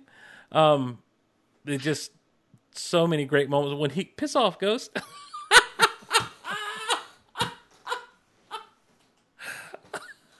Piss off, Ghost. That was. I got to ask you a question. Okay. The champions on the tower. Mm-hmm. Beta Ray Bill was one of them, Mm-hmm. and obviously the Hulk was the one under construction. Mm-hmm. Do you know who the others were? I noticed By Beast on there. Who's By Beast? He is he's a Marvel villain. He's an alien. He's two-headed. But his heads aren't side by side. They're on top of one another. Okay. And he's been someone that has been shown up a couple of times. And I do know Beta Ray Bill was on there. They're saying that there was one that has a helmet on that is Ares from the Marvel side of things. There is an Ares in Marvel Comics. I'll say, okay, sure. And then Man-Thing is there as well. He's actually... You only get one really good shot of it, but you can see where Beta Ray Bill is on the left and Ares on the right. By Beast is up under Ares. And then right in the middle, kind of on top of those, is Man-Thing. And so you kind of get the idea that the Hulk beat Man-Thing to be the new champion. And so those are the ones that I've seen and kind of recognized and have heard some talk about. I agree with Tenton in the chat that I really wanted to see some Beta Ray Bill too. Yeah, and I don't see why they couldn't have done him. I thought that we may I think the common person would have been like, huh? Who's this guy wearing Thor's clothes? Yeah. Who's this horse guy wearing Thor's clothes? Right. I just think that the common person who's not versed in the comics would have just been too confused by it. Well, and yeah, you would have had to actually explain what was going on. Yeah. But I agree. And also too, if he shows up with a hammer, then he can give that to Thor.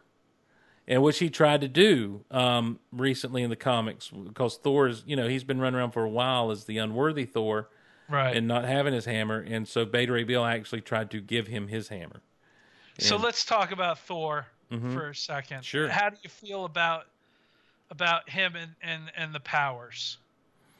Not needing Mjolnir anymore to channel the lightning. I mean, it absolutely makes sense, doesn't it? He's the god of thunder, and I do think that Mjolnir is a part of the character of Thor as much as anything, and I hope that there's some way for him to somehow get a hammer of some sort back, if whether it's Mjolnir reforged or not. I love that Mjolnir. It basically, in all the movies that Thor has been in, Mjolnir has basically been a character in itself. Yes, right. There's that awesome scene in the second Avengers movie where they're all sitting around after the party, trying to lift it, and Cap gets it to budge like a little bit. a millimeter, and Thor kind of panics. There's Thor's initial fight with Hulk on the helicarrier, where he just puts Mjolnir down on top of the Hulk, and then the Hulk can't move. Right. And then we see him do that again in Ragnarok, where he puts it in the jaw of the dragon and pins the dragon down. There's just been one of my favorite shots in any of the 3 Thor movies is in the second one, where Thor just leaps off the balcony and catches Mjolnir as it shoots by, and he flies off. Yes. To the city. Love that. Yep. So, just the awesomeness of Mjolnir, and then the he who shall be worthy aspect to it. Yeah. So if he doesn't need the hammer anymore, if the hammer doesn't exist anymore, it kind of takes away that worthiness to him. Sounds like you had a real intimate relationship with that hammer, mate. Nice, Korg. But you know what I'm getting at? Yes, yeah, I completely agree, and that's why I hope that somehow we're able to have Thor's hammer in some form or another restored to him. Yeah, likewise. But I did not have a problem with his powers, and I think it was great, because there is the part, and this is the other thing you see happening with Thor in this film. You talked about him being humbled, but he also had to learn that, that the hammer is not what makes him the hero. Right. It's who he is. That, the hero lies within, so to speak. And he did look freaking awesome with the lightning, like just all around him and stuff. That was some cool stuff. Well, and then you've got the whole missing eye thing now going on. Yes. And that's where I think that the Infinity War has the opportunity to kind of right some of these wrongs based on, maybe how the power is used to either tempt some of these people or, whatever the case may be. And so it could be. Now, here's an interesting thing with the eye. We haven't seen it yet, but for those who, were at San Diego Comic-Con or the couple other conventions where they showed the Infinity War trailer, he didn't have the patch on his eye in the trailer because they didn't want to give that away. Right. So, they kept that a secret, which I thought was really clever. Really clever. I agree. Yeah. Because otherwise, everybody would have been like, Thor's got an eye patch. He loses his eye. He looks just like Odin now, blah, blah, blah. So I applaud them for doing that little bit of trickery, channeling Loki. Yes, yeah.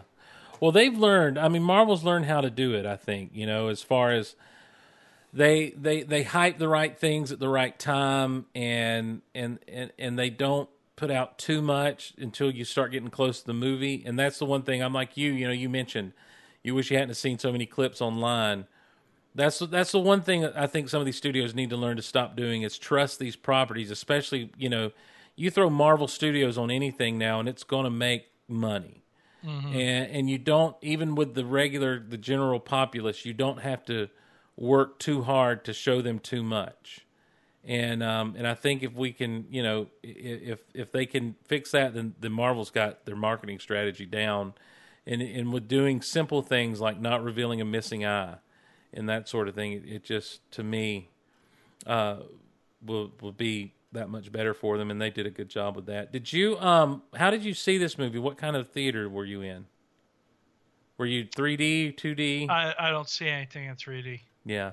The first time I saw it, there's an IMAX 2D screen that I saw it on, and it was gorgeous, man. It was just absolutely gorgeous. And the scenes, the flashback scenes with the Valkyrie and Hela fighting, like, it almost looked like I don't know if it was the lighting that did this or what, or the fact that everything was kind of in slow motion, but it looked like it was like that 48K or whatever it is, the 48 FPS or however, like it looked almost like you're watching tape on a TV, but it was so crystal clear on the screen.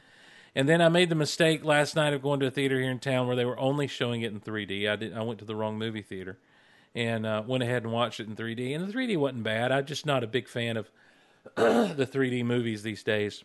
Because they're not shot in 3D. It's all the post-digital conversion. Right. Yeah. So it's not true. It's not a true 3D. Mm-hmm. I just, I'm not into all these extra gimmicks and stuff. Right. Just put it up there on the screen so I can watch it. I want it as big and clear and loud as you can give it to me. I want a decent-sized screen. Mm-hmm. In a comfortable seat and Yep. for an audience that keeps their traps shut. Yeah. That's all I ask for. There you go. An audience that keeps their traps shut. Preferably nobody's in the theater. Yeah. Let's see if anyone else in the chat has had anything to say about old Thor Ragnarok before we throw it down and kind of wrap this thing up. Have you seen, by the way, M. Dunn brings this up, and it's a good point. I don't know if you'd even search something like this out. The animated Planet Hulk? Oh, yeah, I saw it years ago. Okay. When it came out. It was good. They had Beta Ray Bill in that, and now M. Dunn says they had him in place of Thor. Actually, as I recall, they have him in place of the Silver Surfer. In the comic books, the Silver Surfer actually shows up on Sakaar and is stuck in the arena for a little bit and gets away. And so because Marvel didn't have the rights to do that at the time or something, I don't know, they didn't bring in the Silver Surfer. They used Beta Ray Bill instead, which worked out great. I thought that was a really well done adaptation of the Planet Hulk storyline. I agree. And as you said, this is as close as we'll get to that. And I know a lot of people, I don't have the love for Planet Hulk that I think a lot of people do, but I have a love for World War Hulk. To me, it was just one big, long, continuous storyline. So right. I do love that it went into World War Hulk. Yeah. And him just turning Madison Square Garden into his own battle arena was great. Well, I love that he gave everyone 24 hours to get out. Yeah. And honest, that's back when Marvel was kicking on all cylinders back then. Yep. Because that rolled right into Secret Invasion. Secret Invasion. Mm-hmm.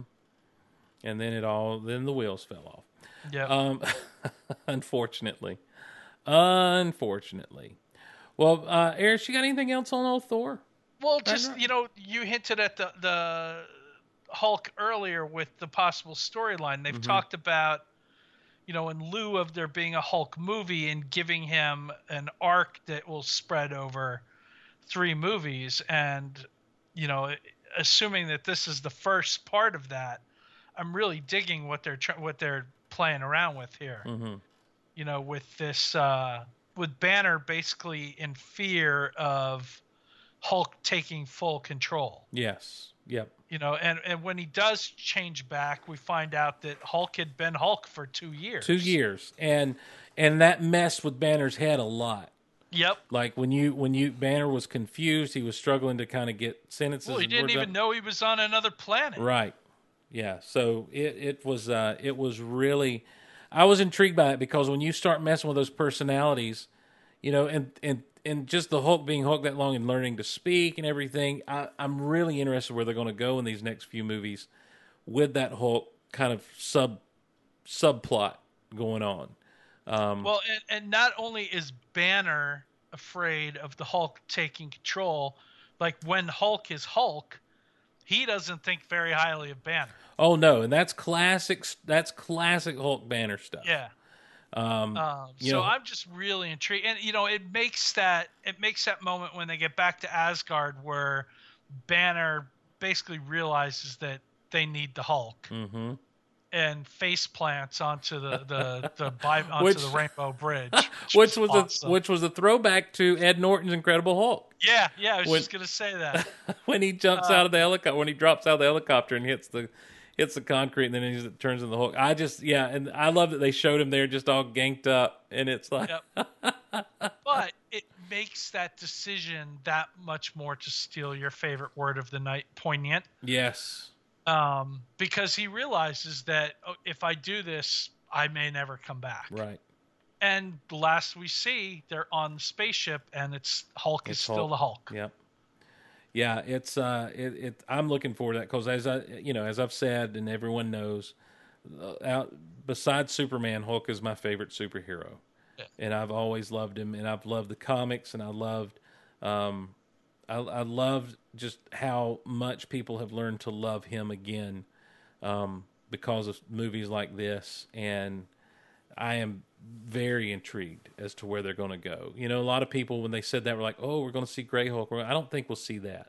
No. But I think what we will see is maybe we'll go to the point of a merging of personalities. Yeah, I think we'll see the smarter Hulk. Yeah, and I think we'll get to that point.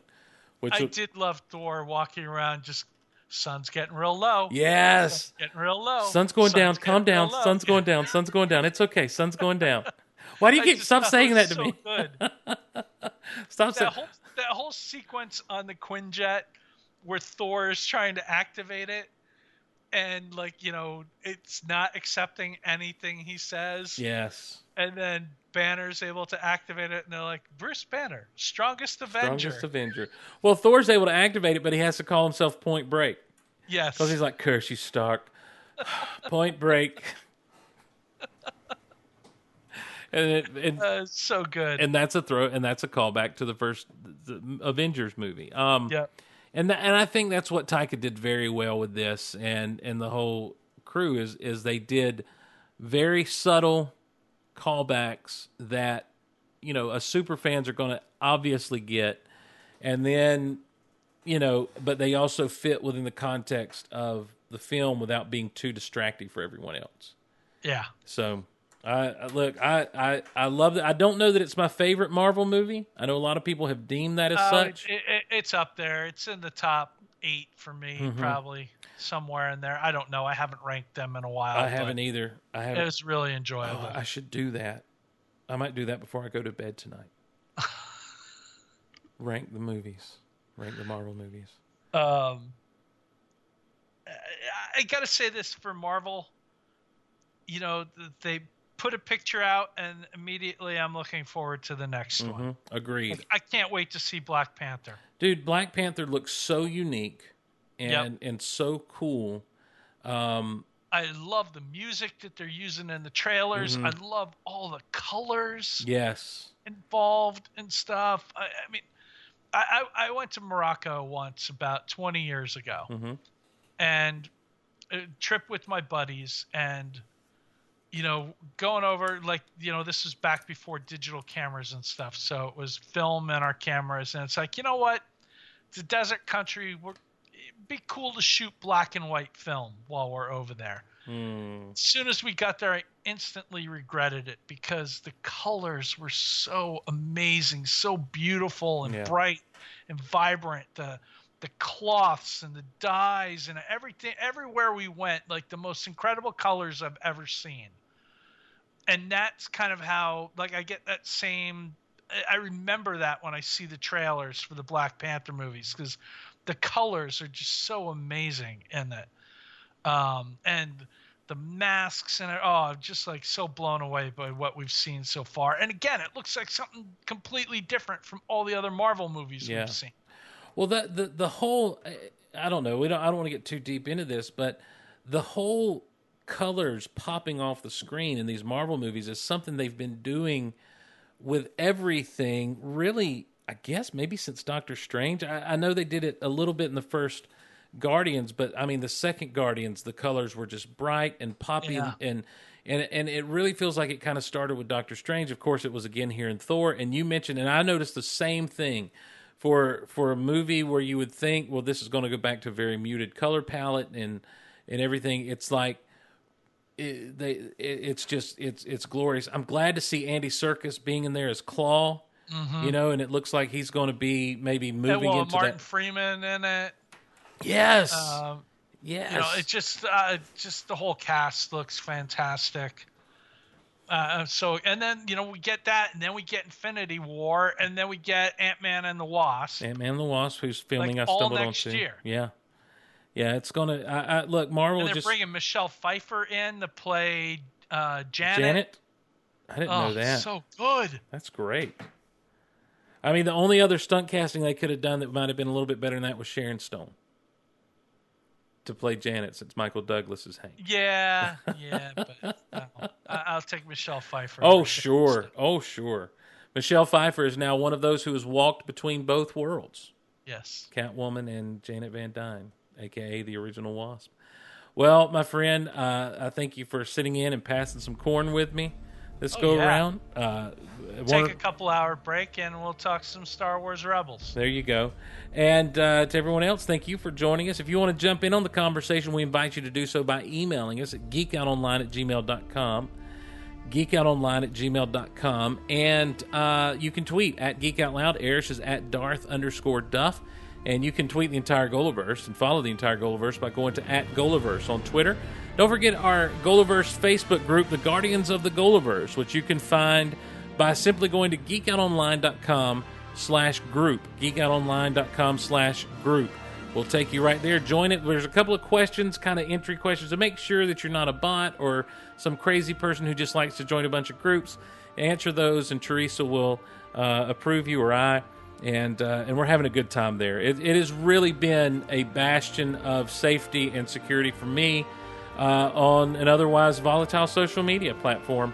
I can change that real quick. Don't do that, Erich. It's a happy place. Let's keep it that way. Topps, we thank Topps for their sponsorship. Don't forget the Fandango contest. If you want to win one of 2 Fandango passes or gift cards for $25 gift cards, go to Twitter and tweet, "I want to go to the movies" with @GeekOutLoud, thanks to @Fandango. And on the next episode, we'll do a random drawing from that, and then we'll have another way we'll give 2 others away. So stay with us. You can just send Steve $25 along with the No, Sazy. that's not how it works. That's not how it works. Congratulations to Maui Mark on winning tonight in the chat. We'll get that right out to you. Thanks for sending me your email, for your mailing address and everything. I got that while we recorded. Maui, I appreciate that. If you want to support the shows directly, you can go to patreon.com/geekoutloud. Don't forget the Amazon, Entertainment Earth, Think Geek links, all found, as well as those Fandango links, found at geekoutpodcast.com and geekoutonline.com. And I think that wraps us up. I think we're done. I think that's it. I think I'm through podcasting forever.